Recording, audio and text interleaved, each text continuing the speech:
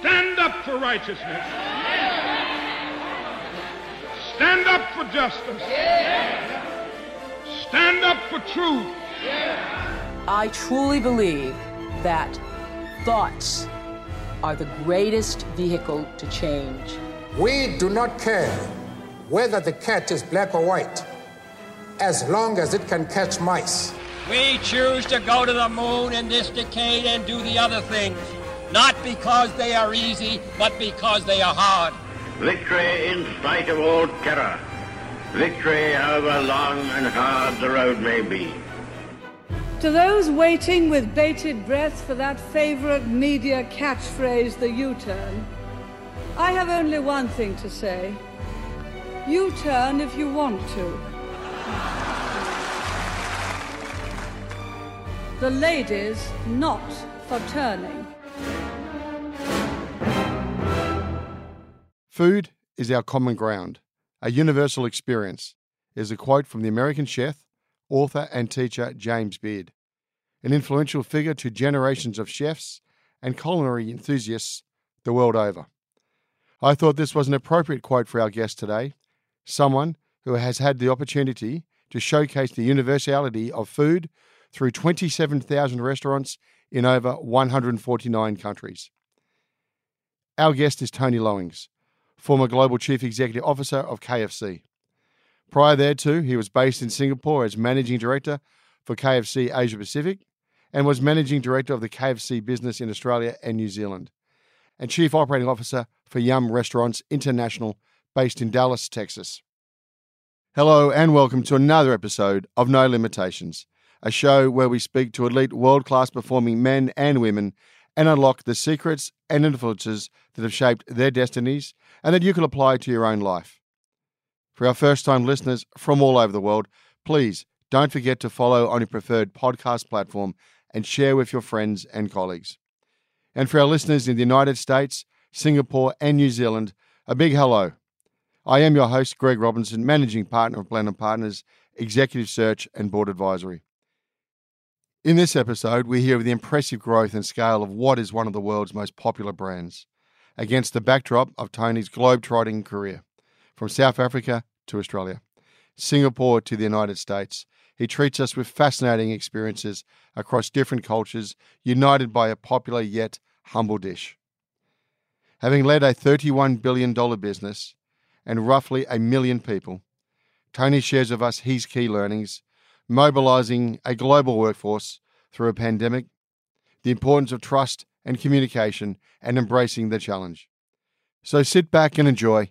Draw the distinction. Tony, welcome to the show. Thanks, Greg. Thanks for having me. Interesting accent. So you want to talk us through where are you actually from?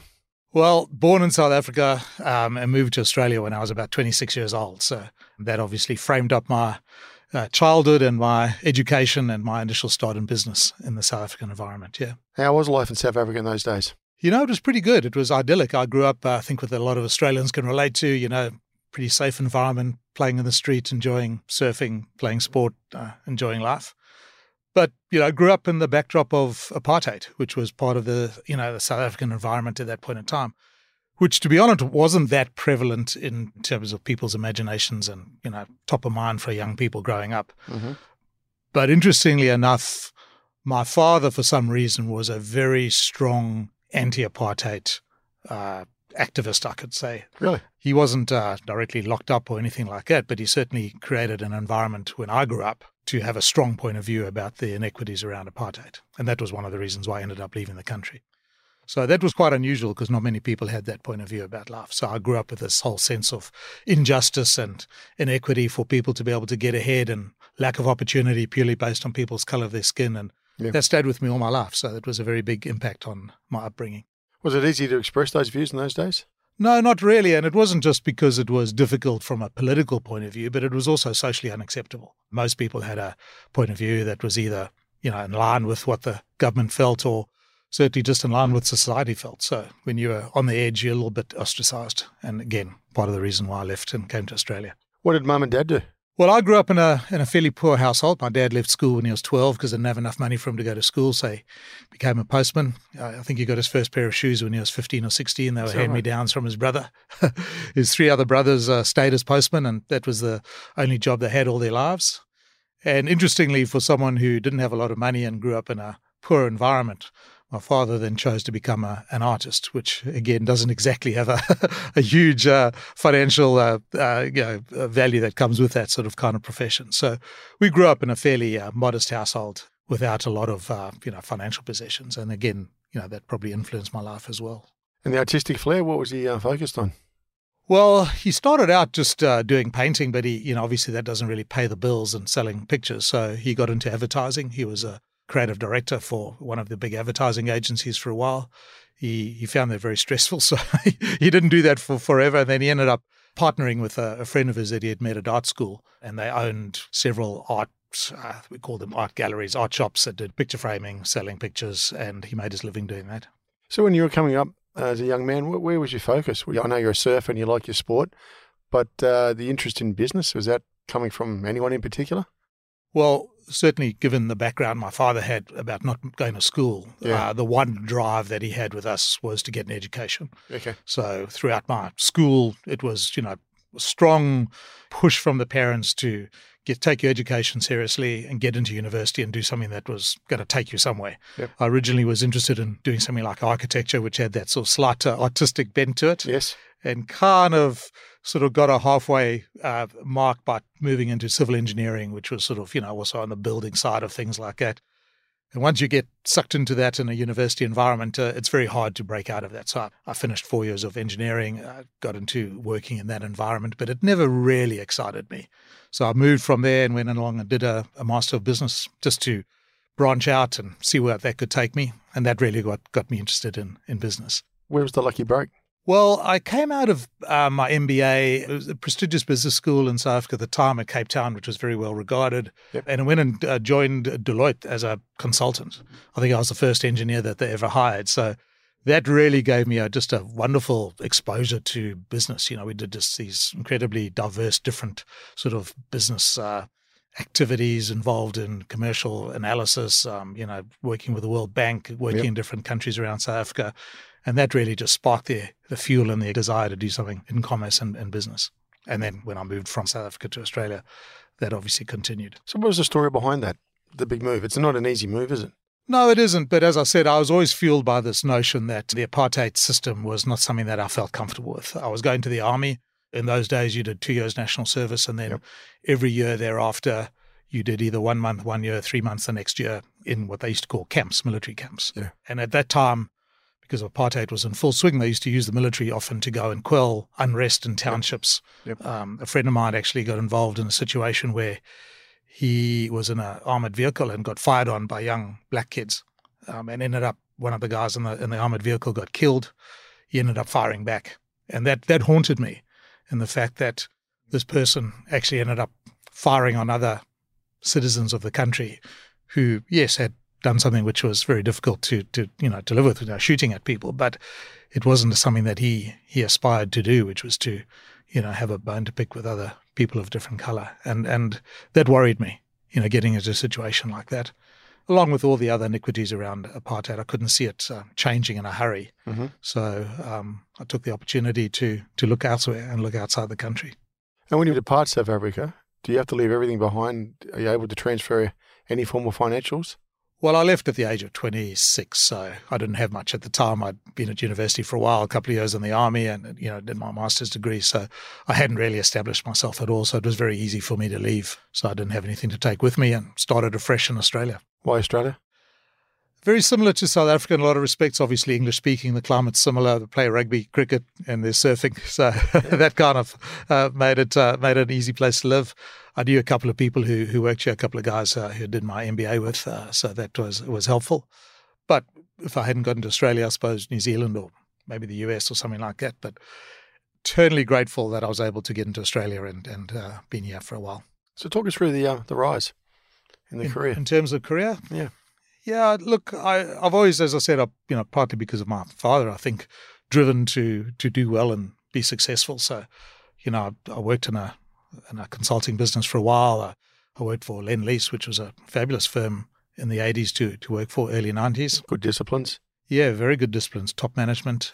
And I think when you get into an environment where there's, good, high-quality individuals around you, it fuels a desire just to constantly be better. I ended up falling into the KFC role. It was, I'd done, as I said, work in the engineering field, worked in Lendlease and financial management. A lot of it was individual contributor stuff. So the opportunity to work at KFC just gave me this idea of being able to, practice management of people, leadership around people, which I hadn't really had at all.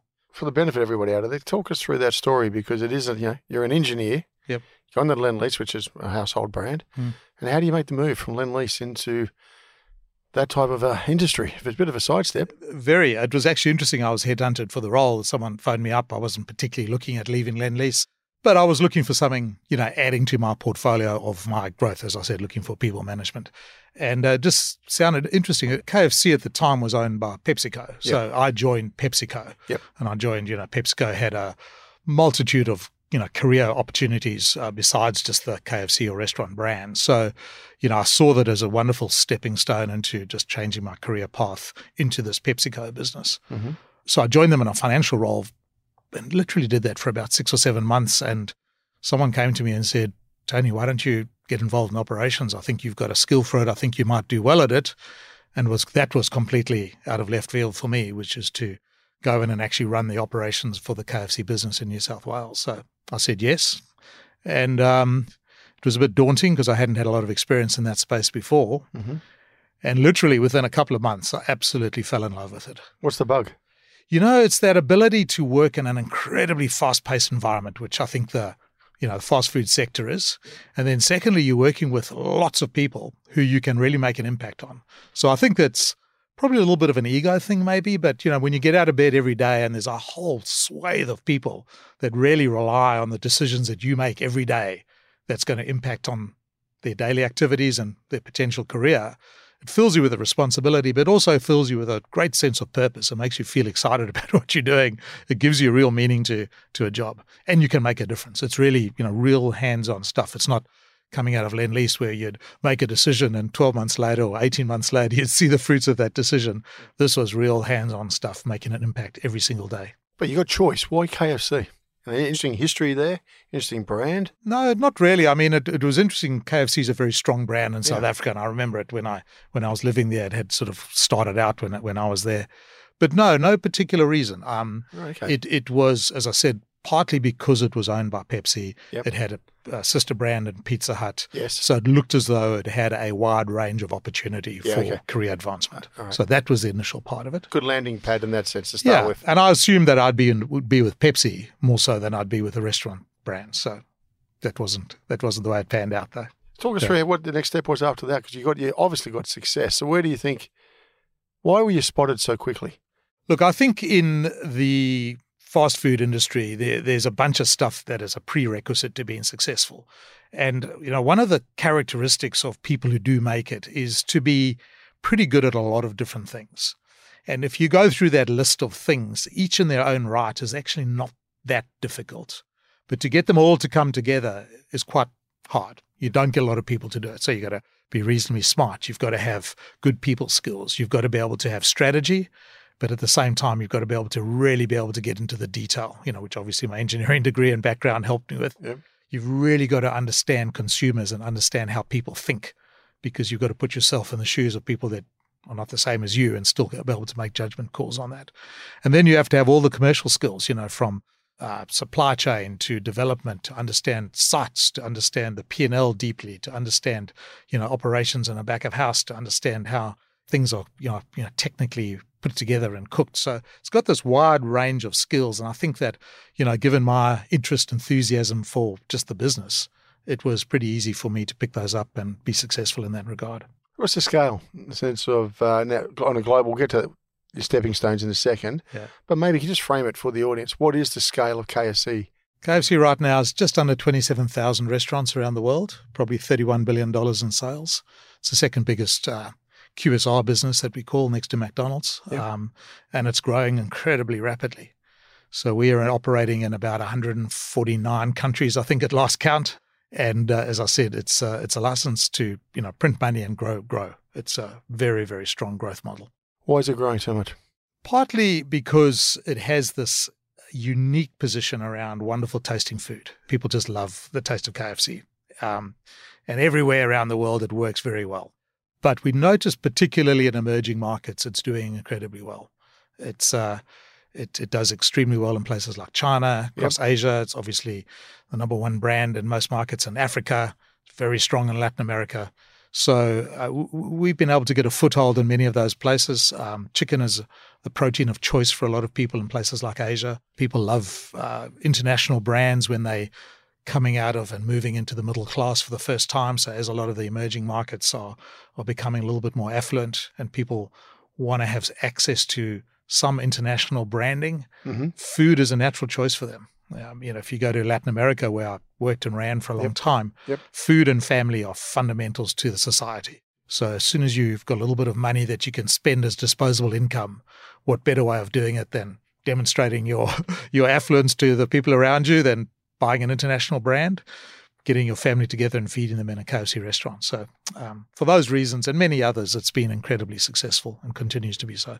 You're listening to No Limitations with special guest Tony Lowings. In our next episode, I sit down with Gillian Broadbent, AC, Non-Executive Director of Macquarie Group. Yes, I've been very lucky in some of the both community and not-for-profit and profit organisations that I've been involved with, because it has given me a very broad knowledge of all sorts of industries and therefore an interest in those industries. Be sure to join us on our next episode. And now, back to the show. So, Tony, how do you make the step from making a move from Lendlease to KFC to running New South Wales to running the organisation? That's enormous, and it was done fairly swiftly. You obviously put your hand up. You lived in different parts of the world, so you took responsibility. But what else, Tony? Because this is an enormous scale. Yeah, it is. I think the way that KFC tends to run its business is be incredibly planful around people. So we put as much emphasis on people as we do on the business. So all of our, operating plans and our planning cycles on the finance and the commercial side of things is counterbalanced by just as much in terms of the people planning side of it. So people identified very early on as to whether they've got the potential. And I'm not saying I was anointed as the future CEO that early on in my career, but you certainly get put into a small group of people and you get mentored along the way, hopefully so that you can grow, develop, get the experience, and then put yourself in a position where you can take on that big role. So the CEO role was probably identified with me about 3 years out from actually taking it on board. Mm-hmm.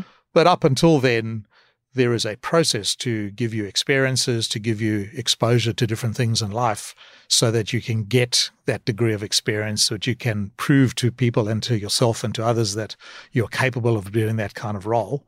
And then when you get into it, you've got the ability and the capability to make a fist of it. Which market tested you the most?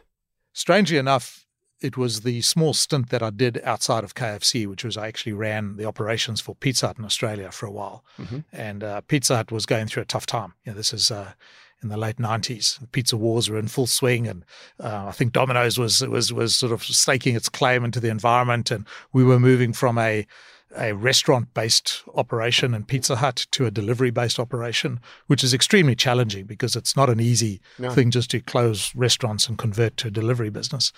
And I think, as with most things in life, is that the bigger the challenge, the bigger the learning. So that for me was a tremendous learning curve for about 3 years that I did that. Learned a lot about myself. I learned a lot about how to handle adversity and how to deal with people when they're under challenge and stress. So that helped me, I think, in the rest of my KFC career. What did you learn about traveling around the world? What I learned is that basically most human beings are the same. They get out of bed every day wanting to do good, be liked, be successful, be good to other people. All sorts of things get in the way, as they do with us. But genuinely, if you can tap into that soul of the people, into the real character as to who they are, I find most people are wonderful and lovely to be with. And, one of the things, in countries that, people wouldn't expect, I was, in fact, one of my last trips I did before the COVID put a curtail on a lot of travel was to Pakistan, which has a a poor reputation around the world. Some of the best people and nicest people I met were in Pakistan. Yeah, right. You know, they go out of their way just to do good in the community, help people less fortunate than themselves, run a great business, look after their team, look after their employees. So it gives you great faith in humanity. And that's what I found exciting about traveling the world. The market as a whole is worth, what, 813.9 billion? Is that, or will be by 2028? That's some statistics we had put forward. Is that accurate, inaccurate? Probably sounds in the rough order, yes. So what's been in your experience, what's been the changes in trends? And obviously it's new markets that you entered, as you said, and there's more wealth in certain markets. But what has the industry done, or what has KFC done, or what has Yum done to accelerate that growth? Well, look, a number of things, but I think first of all it's about the food. So I think if you look at the quality of the food, not only for KFC but for competitors around the world, I think it's improved quite significantly over the last 20 or 30 years that I've been involved. So quality of the food is better, the way that the food is prepared, the providence that goes in terms of the ingredients, everything else generally is better. So can you give us a bit of an insight or flavour to why the food has changed? Well, I think customers demand it. I think customers have an expectation that, you know, as they become not necessarily more affluent, but as they get more exposure to transparency, they can understand what goes into their mouth. They're aware of health trends. They understand what helps in terms of longevity and all those sort of things like that. There is this desire to be a little bit more aware of food and their food choices. So partly through that transparency process, I think it's encouraged people to be better at the quality of the food they put in. But then it's competition as well. So, you know, when I was growing up, people ate out very seldom. Most of it was home-cooked meals. Everyone saw that as the pinnacle of sort of, you know, good eating. And you went to a fine dining restaurant every now and then and maybe one or two fast food restaurants. Yes. Now there's an absolute plethora of them. So the choice is very high. And if you're not very good at what you do, you lose out very quickly. So it's a tough game being in the food business. And we see it all around the place, not only in fast food, but in restaurants as well. So you have to be good at your game. And you have to be relevant to the consumers as well. So where's the opportunities? Because we've got the likes of vegetarians increasing. As you say, taste is changing. But where is the big opportunities? Is it just the new markets at the moment? Will there be extra growth in the established markets? Look, I think there's always going to be growth for KFC, even in markets where we, you know, very strongly penetrated. The number of people that eat from us on a regular basis is still fairly small. So there always will be this desire for great tasting food. And just to extrapolate on that, you know, things like home delivery, access to food through different apps, you know, being able to get catering orders, all those sort of things like that improves and increases people's ability to experience the food. But yes, I think the quality and the structure of the menu is changing so that, you know, if you go back when I first joined, you know, people would just buy buckets of chicken. That was sort of the fundamental structure of the menu.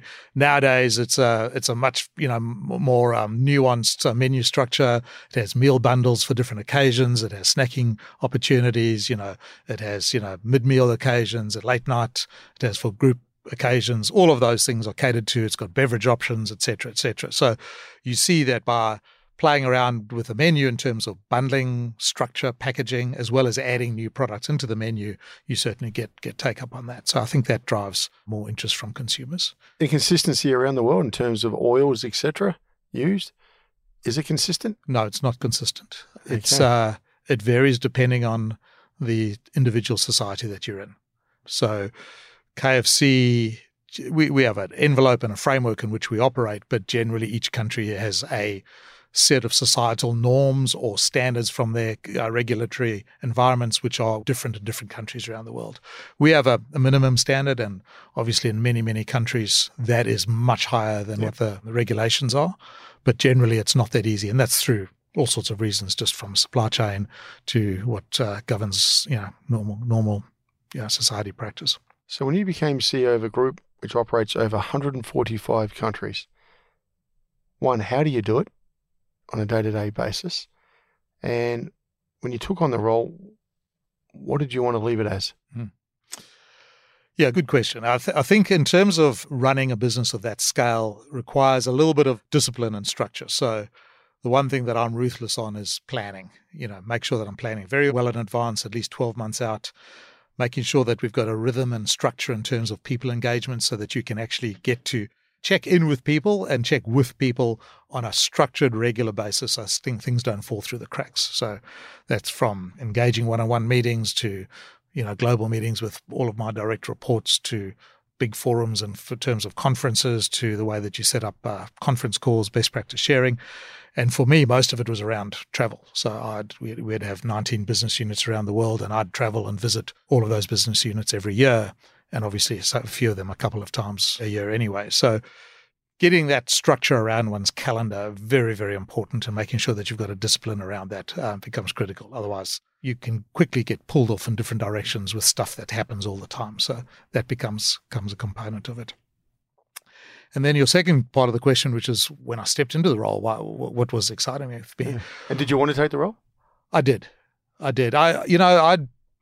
think the last 5 or 6 roles that I'd had in KFC, to some extent, I was assumed that I'd be in those roles for a long period of time. I loved all of them. I didn't have a particular ambition to take another step forward, and always got tapped on the shoulder for another role quicker than I anticipated. But I always said yes. I always said yes to the next opportunity. And I think that helped me along the way.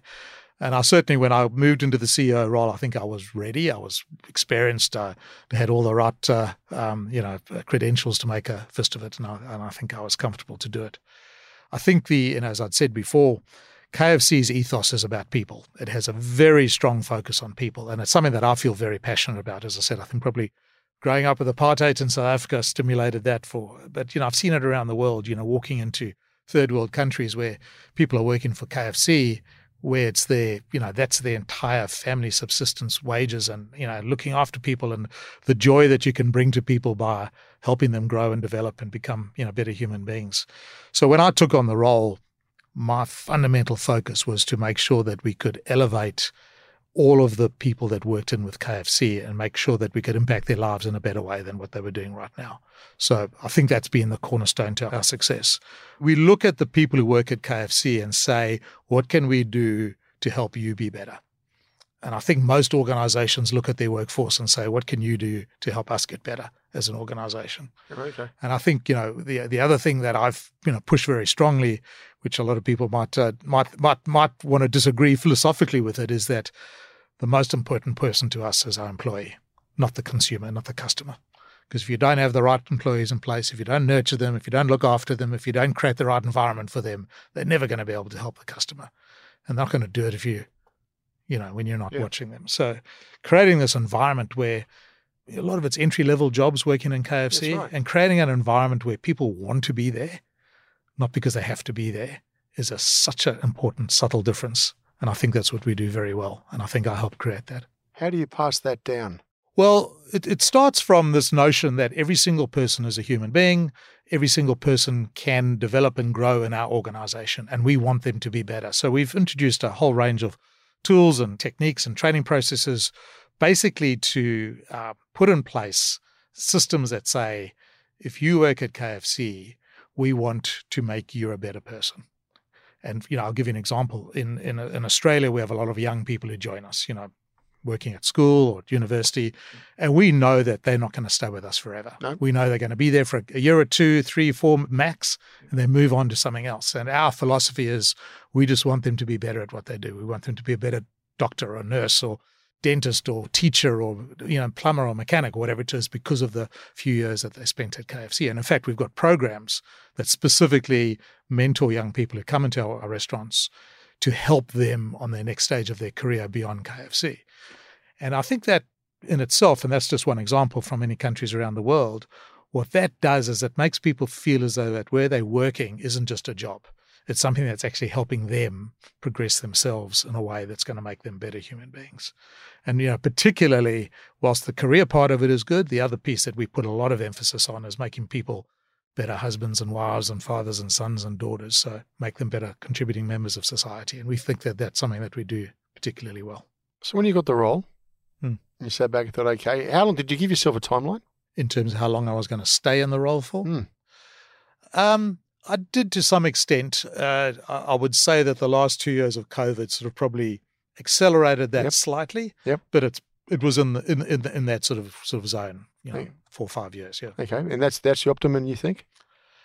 Look, I think it depends on the stage of one's individual career and also where the organisation was. So for me, that was about right. Yes. Okay. So no regrets from that point of view. Okay, so looking at a couple of predecessors beforehand you've had exposure to, I understand what you're talking about a minute ago, But was there much you were going to change? Because you're the tough gig. You're coming up and everybody knows you.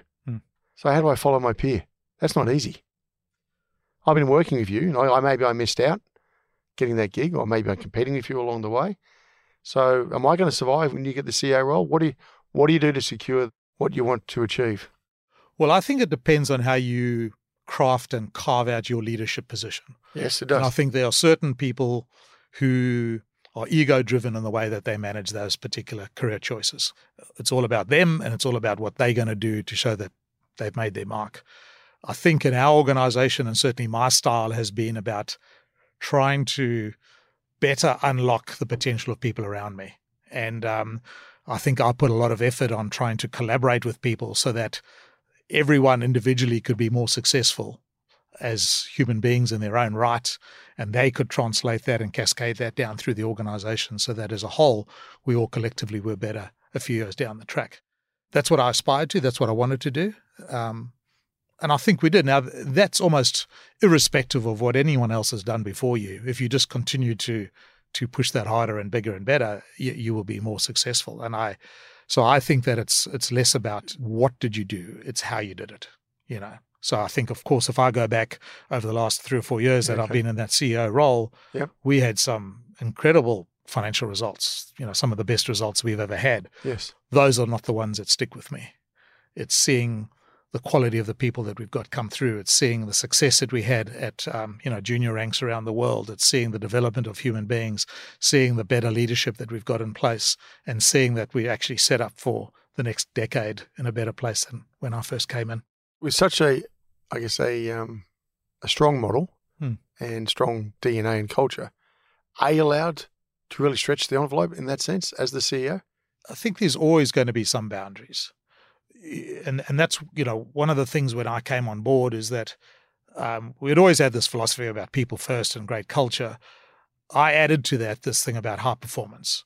Okay, so go on. What's that? Because that's, I understand people first and high culture. Because if you cannot deliver on the results, then that's when you get very exposed. And that's when you lose the license to put effort around people. Okay, so how do you address that? How did you bring that up and say, I want to question what high performance means? So what we did is we actually, we always used to have this notion of people first and great culture, and we made it into high performance culture with people first. So we built that into the vernacular. And then the way we looked at it was that fundamentally the way that you get high performance is that you empower people and you have the ability to motivate people to be better than what they are right now and to achieve things they didn't think were possible. And if you can create that environment, one, you make people feel better about themselves, you make them feel excited about the future, and secondly, you get better results. So it's a virtuous circle. And I think the way it works is, it sounds pretty simple, but it's complicated, is that when you have people who can work together in a collaborative way, genuinely collaborative way, you can achieve wonderful things. What normally happens is that people tend to vie for attention. Who's got the best idea? Because if I've got the best idea, I'm going to get recognized. If I get recognized, I might get a promotion. I'll get some financial benefit. I'll be ahead of everyone else, and that's how I advance myself. As I said, we've got such an emphasis on people that we don't, not that people don't do that, of course they will, but we reduce that down quite a lot because people know that if they're good, they will get advancement anyway. They don't have to shoulder jostle with people to try and step over others to be heard and recognized. So you create this culture where the ideas that people have can surface in the best possible way. So the best idea can come forward. What I've found in a lot of organizations, it's not the best idea that comes forward. It's the person who's either got the loudest voice, who's got the biggest charisma, or has the attention of the boss, or whatever it might be. And therefore, you don't always get the best ideas. When you've got a highly collaborative environment where the best idea can surface very quickly, people can let go of their own agendas and say, let's support that idea because it's a good idea. I'm happy to give up all the work I've had for the last 3 months because this is a better idea than mine. You can really accelerate progress. And I think that's what made a fundamental difference to a lot of work that we did, is that people would rally behind the best creative ideas quickly, which in other organizations might take 2 or 3 months to do, we could do in 2 or 3 days. What were the good ideas coming out during COVID? Well, that was pretty intense. So I think when COVID first started, which is restaurants around the world were getting closed, shopping malls were getting closed, how do people get access to food? So pretty obvious you had to get into delivery and how do you ramp up delivery? And that conceptually is pretty easy to say, it's very hard to do. So getting creative around how do you employ delivery drivers, how do you put in place digital systems to make that happen, how do you get something to scale up across 149 countries very quickly. All of those things logistically and, planful-wise is complicated. So some of those things. How do you give people a sense of trust when they're worried about food that might be handled and touched by people and, could transmit stuff? How do you build that trust with people and make them, feel comfortable about buying from you? So all of those things were creative ideas that we had to work our way through. And as a CEO, was this a cometh the hour, cometh the person type opportunity in my mind?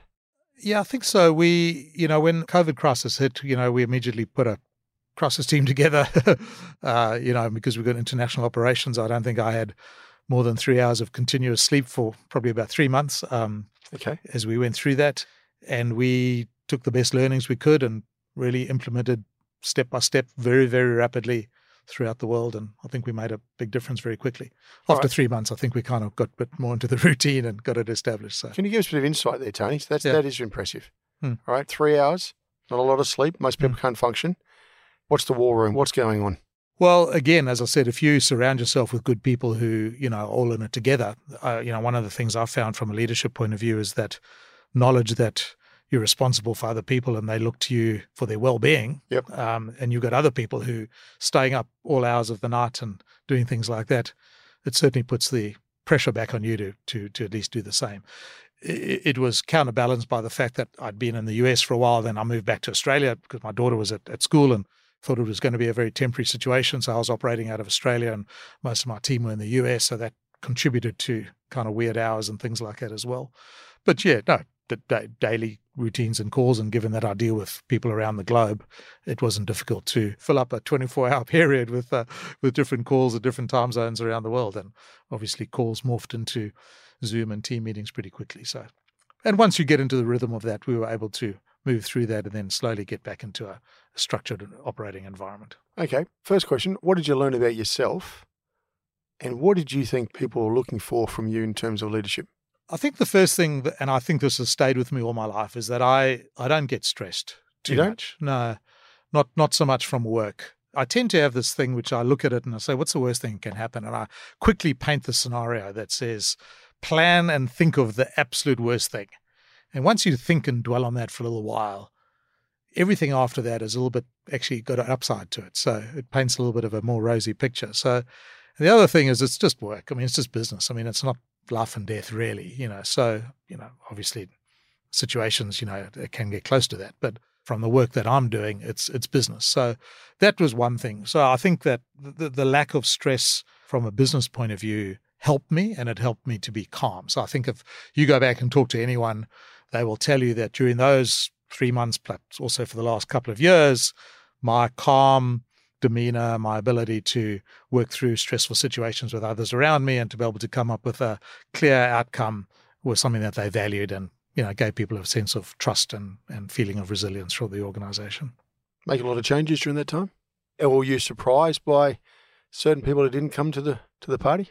No, not really. I think, as I said, because of the emphasis that we put on people all the way through our organization, and one of the key components we value in employees, especially senior employees, is character.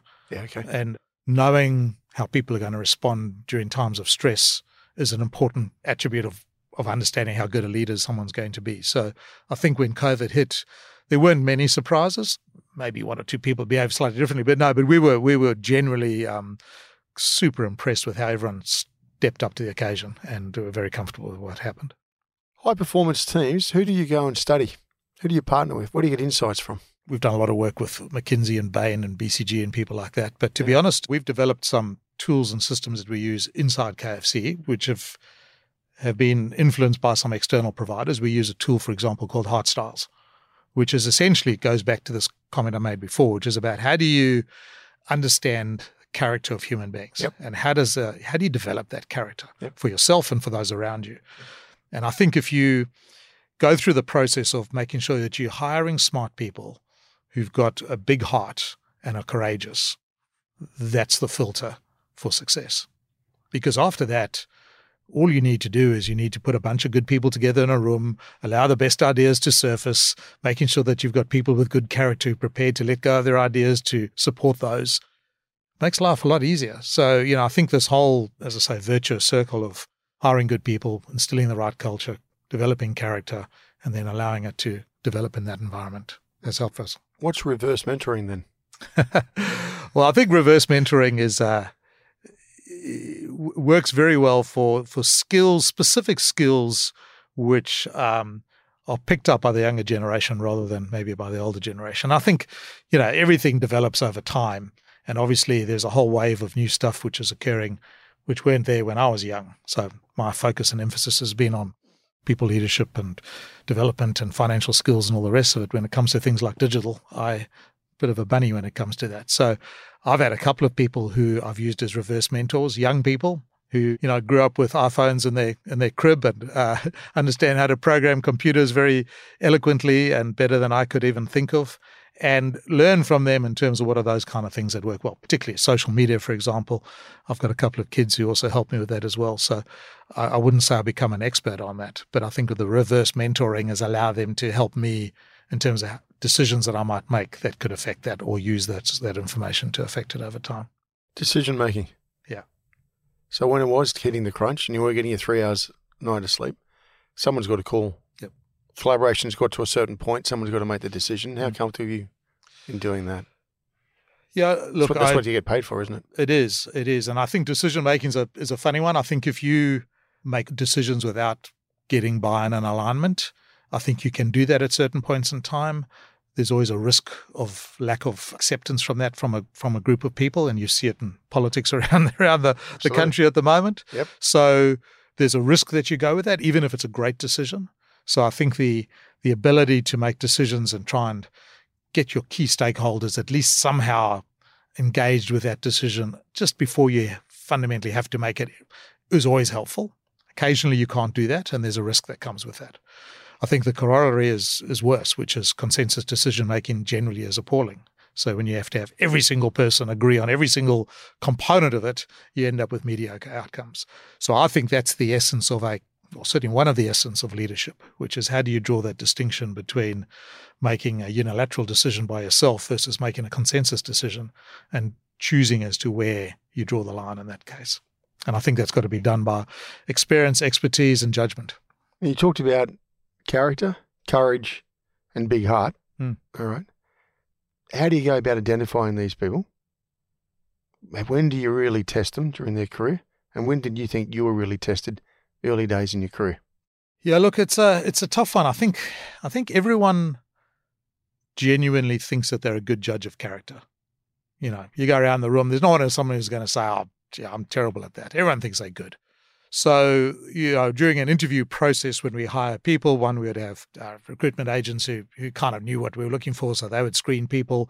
And then normally we would, have, 6 or 7 people interview individuals as they come through, and we'd triangulate on that to try and get the best outcome on that. We've tried all sorts of scientific methods on checking with people as to how they're going to behave and all the rest of it, and we haven't found anything that's really worked very well. There's that old adage that when you interview someone you normally can tell within the first 2 minutes as to whether you think they're good or not. Gut instinct. Yeah, and I think that's been debunked. They say it's 30 seconds. And to some extent that's true. So when I interview people, I would purely be looking for whatever you want to call it, cultural fit. Is this person someone who's going to relate to other people? Are they going to fit in? Is it someone you can trust? Is that someone you want to, go to war with and feel confident that you're going to have someone who's capable and going to operate with you? So I think those things are judgment calls. And, I think that over 27 years, you get used to making those calls. Sometimes you get it wrong, but I think more often we got it right. And I think that was one of the skills about KFC is that we got better and better and better about hiring good people. And you hire good people who fit in, then you perpetuate the cycle that you want. So we wouldn't have a lot of people that we would let go, but we would every now and then. One of the challenges we get as a search firm is to find people who, just to your point, who fit in. But do you always want people who fit in?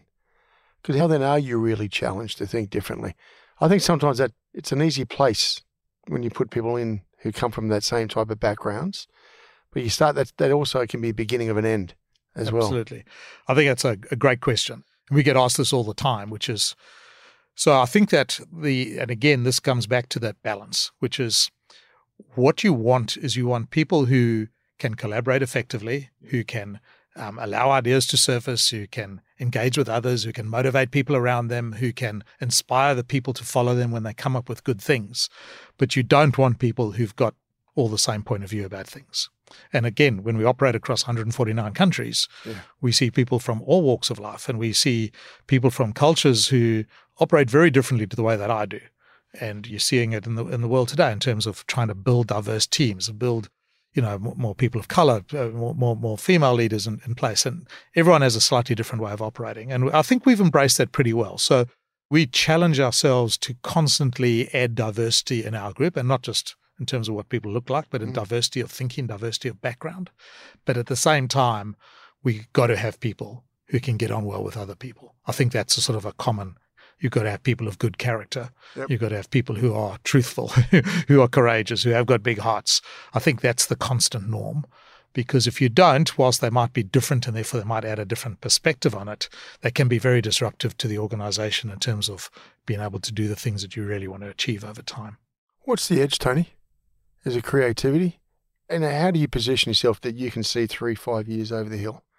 Because you know your competitors are coming for you day in, day out. I think it's about having a good strategy, and that's a hackneyed word, isn't it? It's about really trying to understand where the consumer is heading.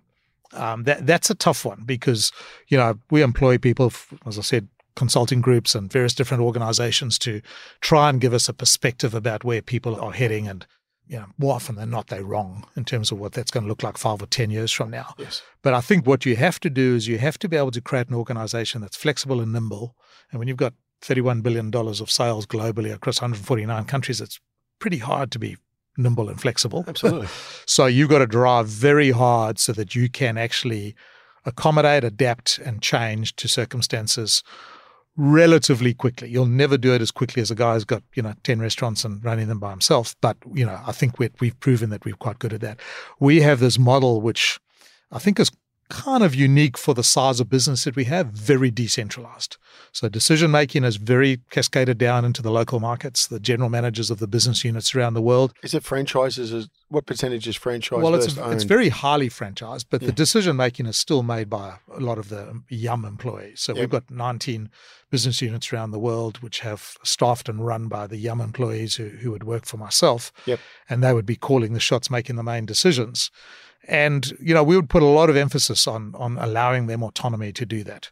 And then the only way you do that is if you've got people that you genuinely can trust and feel comfortable with. And that's why big emphasis on people. But if you've got people like that, and then you can call on them to make changes and decisions quickly, it helps. Because if you try and do everything from the top, you can get very, very caught up in the quagmire and take forever to make change. Technology. Yep. Would you say you needed a bit of training on that at one stage? I did need a lot of training on that. I think I'm never going to be a technology expert. I think what I have become is a technology advocate in a big way, evangelist, if you want to call it. Mm-hmm. It's clearly, from a digital technology point of view, it's changing the world. And it's growing at such a rate. We saw the growth during the pandemic, in terms of just access through delivery or digital sort of formats, but it's not just in that space. It's growing every single place around business. Is this stat right? Food delivery market is worth $150 billion US dollars? Oh, yeah. Is that right? Quite sure. Yep. I mean, there's some restaurant businesses that are just, all they do is delivery. So, I mean, we saw it go, more than threefold in our business. And that's across the world. And in many of our businesses, it's countries, it's been harder for them to deliver. So a big, move. But it's not only in delivery and things like that. It's in terms of the way that people talk to consumers. It's the way that they access through, consumers through social channels. It's the integration of the Internet of Things into sensors and technology in the back of house, and how you cook food and how you track quality and how you train people and everything else that you do in between. So certainly making a big impact. We always say follow your customers, right? Do what your customers want. Do you? Or do you lead your customers? Because I don't think Apple ask their customers what they want because they never knew. Yep.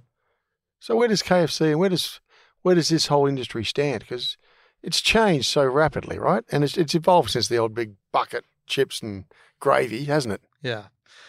That's a fantastic question. So the way that we look at it is we use this little acronym called RED. It just so happens that's our brand color. KFC is red. And it stands for being relevant, easy, and distinctive. And I think the two components or the juxtaposition between those two, as you said, is one is about relevance and the other one is about distinction.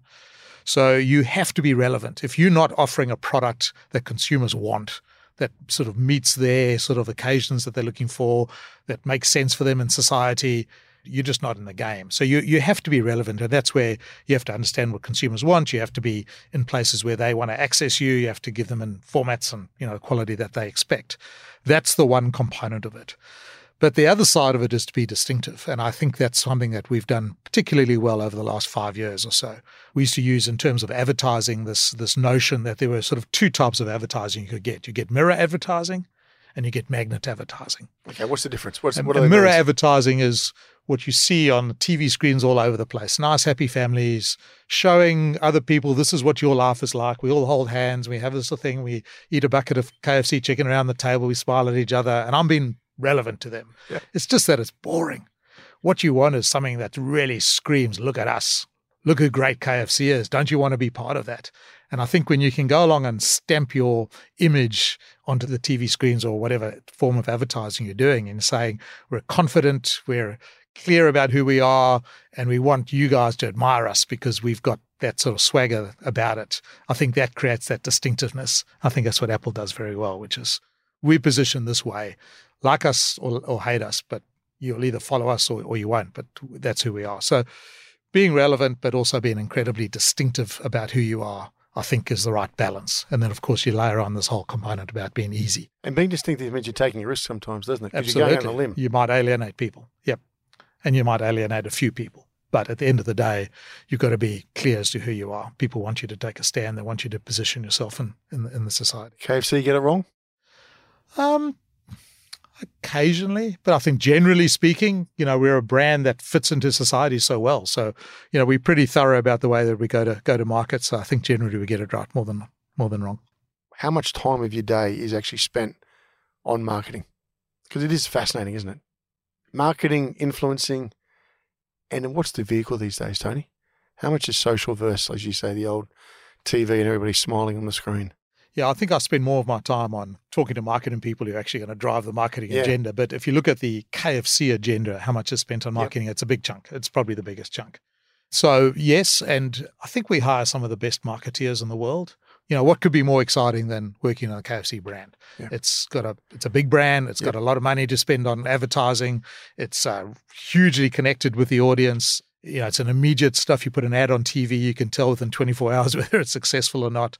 It's got this, tremendous cachet with it. So we hire really good marketing people around the world. We've got a huge marketing budget. We learn from 149 different countries around the world about what works, what doesn't work. So I think we've got a real big machine behind us, and that makes it quite exciting and fun. But yes, the world has changed. We've skewed, a significant chunk of our advertising budget to be through digital formats, either social media or different sort of environments, or else into, community activity. So, you'd be aware of the KFC, sponsorship of the cricket. And that's a classic way of KFC connecting with its audience in a way outside of just direct TV. So now, is it KFC or is it Kentucky Fried Chicken now? It's KFC, but we don't shy away from the word Kentucky Fried Chicken. I thought it was a bit of a renaissance in Kentucky Fried Chicken. Look, I think we're unapologetic about who we are. So we're very happy to be called Kentucky Fried Chicken. We've seen people gravitate back to the brand over the years. When I first started out 27 years ago, people were telling me that fried chicken was on its way out. We were selling barbecue birds and seeing that as the future of the business. And obviously here in Australia, I think the amount of fried chicken we sell is probably 5 times more than it was when I first started. So we don't have any issue with Kentucky Fried Chicken. We think it's great. It defines who the brand is a lot better.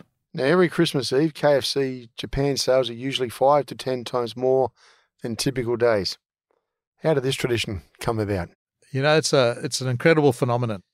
No one's quite sure how it started, but apparently in 1974, there was an American tourist who was in Japan who wanted to get his Christmas fix, and he couldn't find it, and started banging on the doors of KFC to say, I need some chicken, my turkey for Christmas.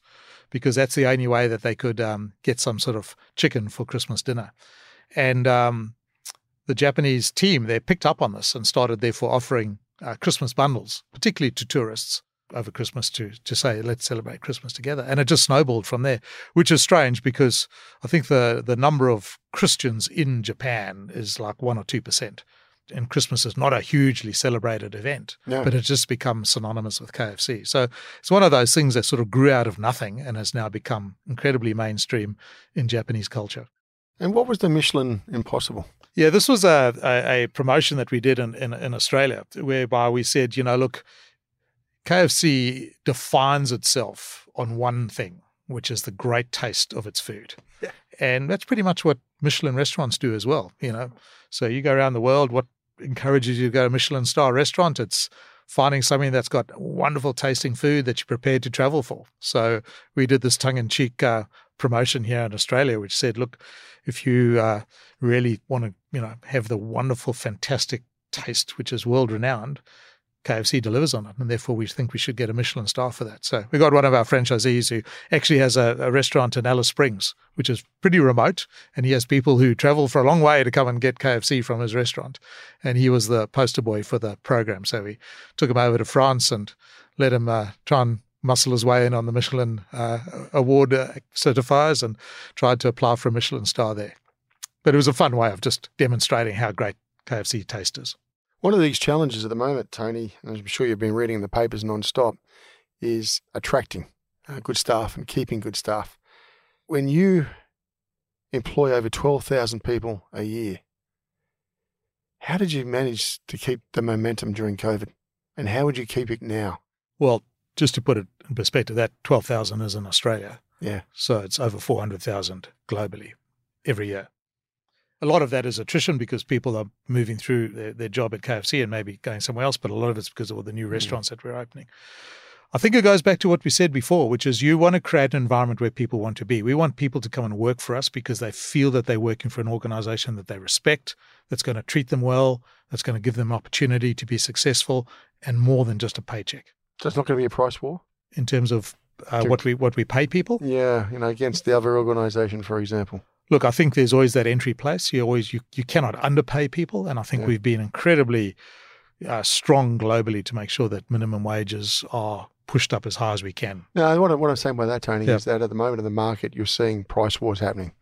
So on talent. Yes, on talent within the same industry. Yep. So if I was going to look at your industry, people have got choice, sure, as you say, but you've got such a brand, etc. I want to come and work with you.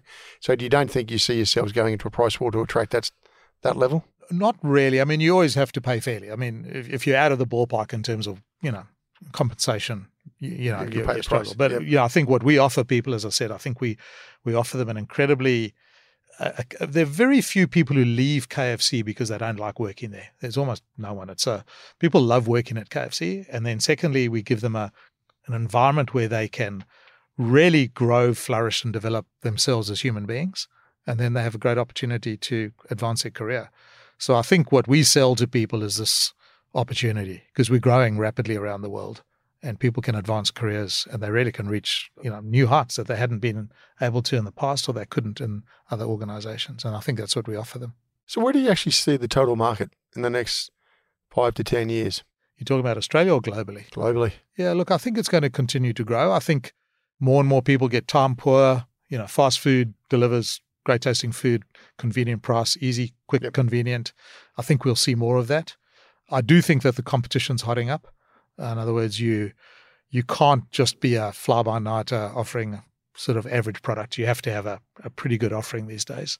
So I think the competition's tight, and I think KFC plays well into that. I think we're constantly improving the quality of our food. So I think from where we were 20 years ago to where we are today, the quality of the food is better. I think the value is incredibly good.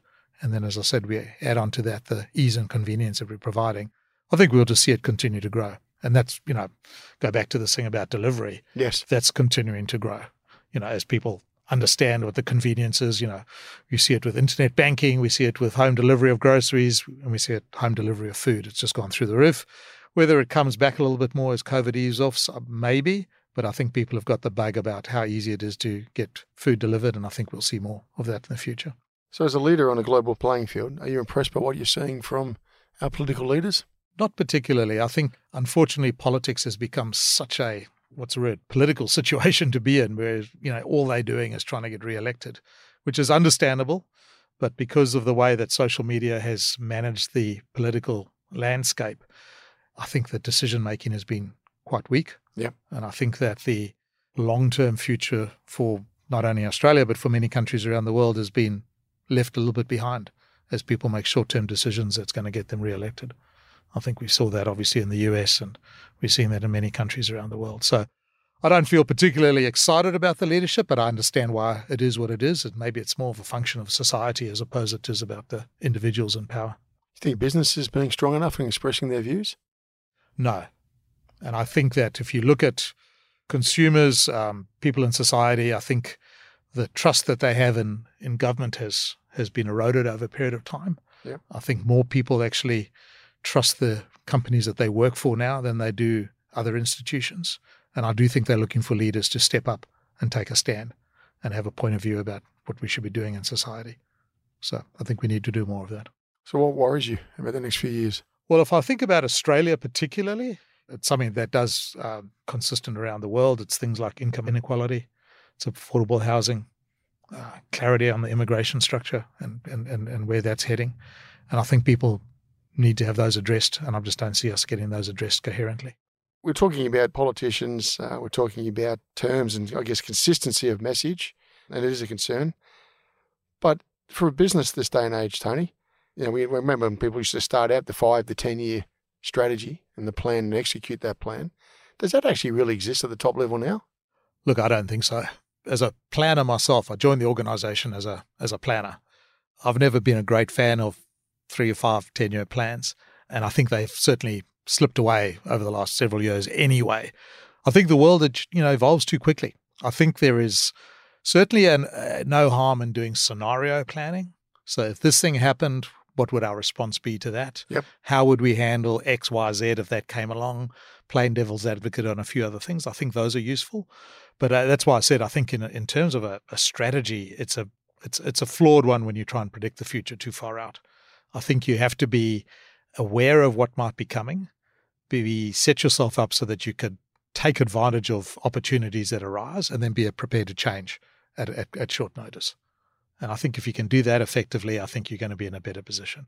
Now, that's fine in our industry. It's not like we're working in aerospace or something like that, where sure. You might be doing a slightly longer term forecasting than what we would do. Yeah, but still you're playing a global market, aren't you? We are, yeah.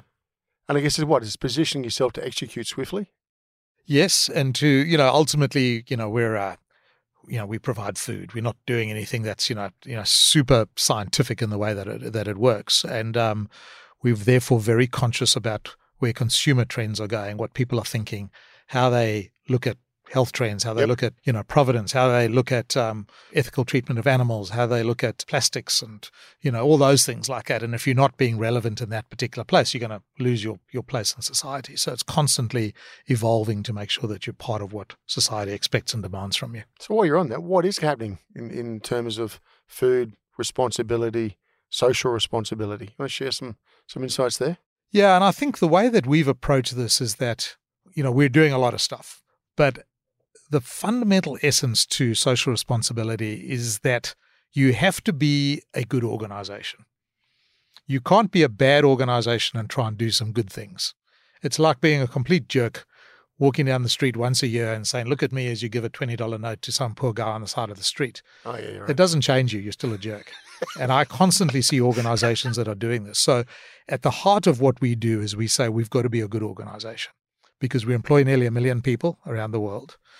We can't have people working for us and say, you guys are talking out of 2 sides of your mouth. Most of the people who work for us are part of the society in which we operate.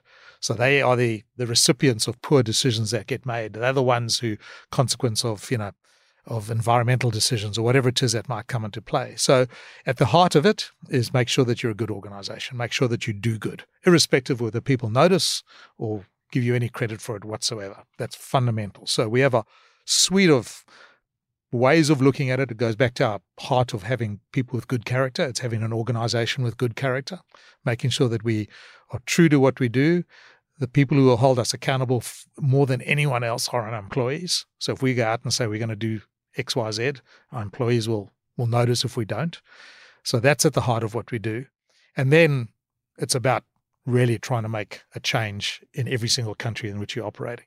And as I said before, each country can be a little bit different because some people, plastics in the environment are incredibly high priority. For some other people, it's ethical treatment of animals, and other people it might be pollution of a different sort. So we do have to modify our approach around the world, and we do that by devolving decision making to the people on the ground, but by having an envelope around what we want to do and provide seed funding for that in different parts of the world. So if you've got oversight of 1 million people, well, what would you share about where Australia sits in the world economy in terms of business, thinking, decision-making and innovation? Where do we really stand?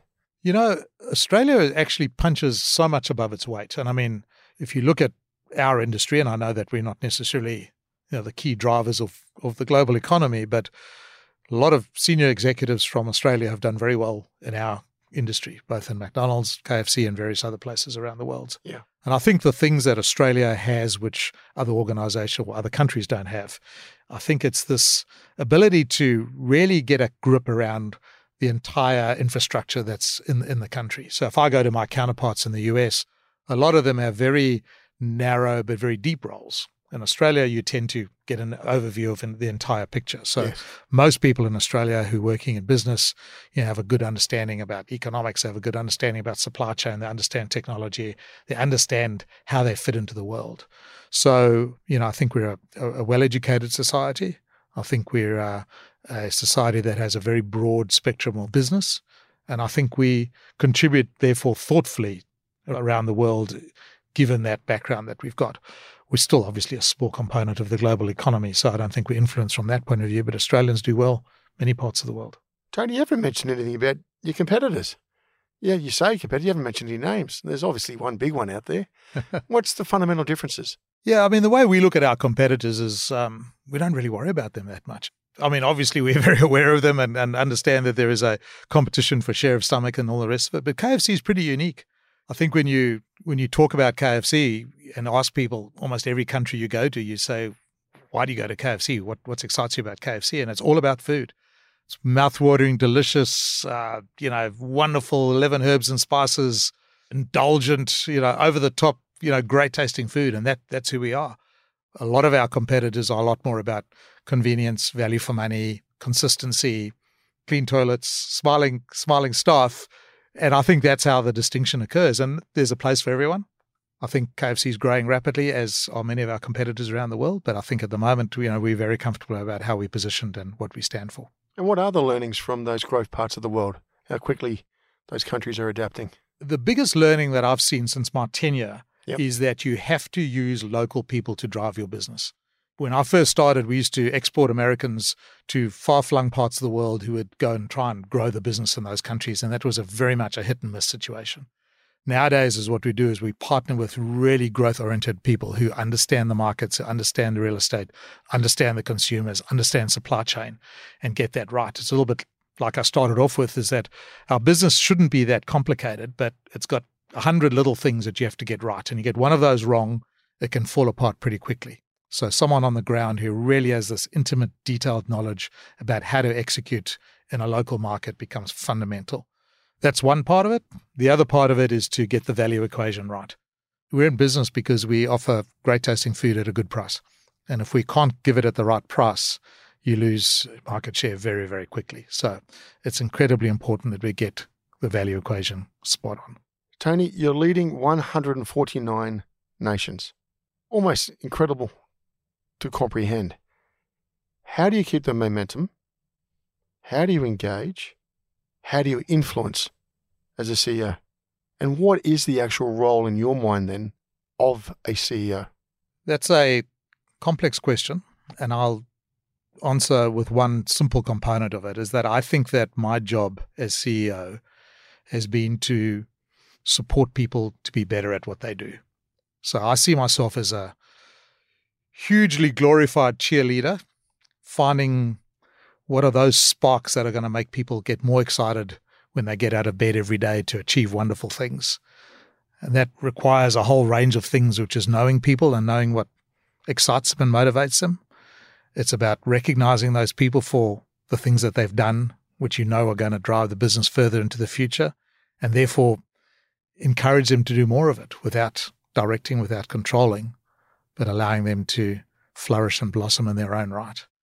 And I think when you can inspire people by getting people to want to do things without you directing and controlling them, when they're inspired to do the right thing because it makes them feel great, and you can cascade that down through layer after layer after layer after layer till you've got to the cook at the back of the house in Ecuador and South America who's cooking the chicken the right way because he wants to cook it the right way, not because someone's standing over and watching him, then you've got a wonderfully high-performing organization.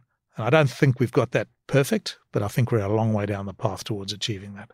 If you were to look back at your career, is there anything in particular in hindsight now you would have changed?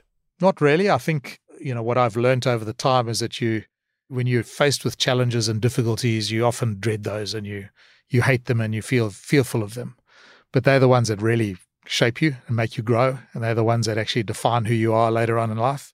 So I think that as I look back on some of the tough situations that I had to go through, I think I would have probably embraced them a little bit more enthusiastically and sort of learn to learn from them better than just try and avoid them. And I think that's probably true for everyone in life. Embrace the challenges rather than run away from them. So when the lights get switched off for Tony's tenure, what's the legacy? I think it's what I went in to try and do, which is I think that we've created an environment where people can be better than when they, were going to join the organization. I think we've got an incredibly strong culture with people across 149 countries. And I think we've layered on top of that, which is, high performance. The business has tripled in size since I've been there over 27 years, and it's continuing to grow at an even faster rate.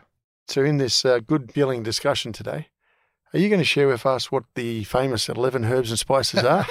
Well, interestingly, I don't even know what they are. So I think we've got 3 people in the world that know. And that's it's all right. What they do is we make the herbs and spices up from different suppliers, and one supplier will make one half of the ingredients, the other supplier will make the other half, and then we take them to a different place and blend them together. So even the suppliers don't have the full spec on what the herbs and spices are. So the Colonel Sanders really draft the original herbs and spices? He did, and they're the same herbs and spices you probably have in your pantry at home. It's just the way they're blended. The way they're blended, yep. So Tony, if you're going to be looking back at that young man who was contemplating life, doing his MBA, what advice would you give him now? Well, I think it's a little bit like what I said before, which is look on the world with optimism, embrace the challenges, don't run away from them, do more of what you enjoy and less of, worry about the things that you're fearful of. On that, it's been a fantastic discussion. Great. Thank you, Greg. Thank you for joining us today. No problem. Appreciate it. You've been listening to No Limitations.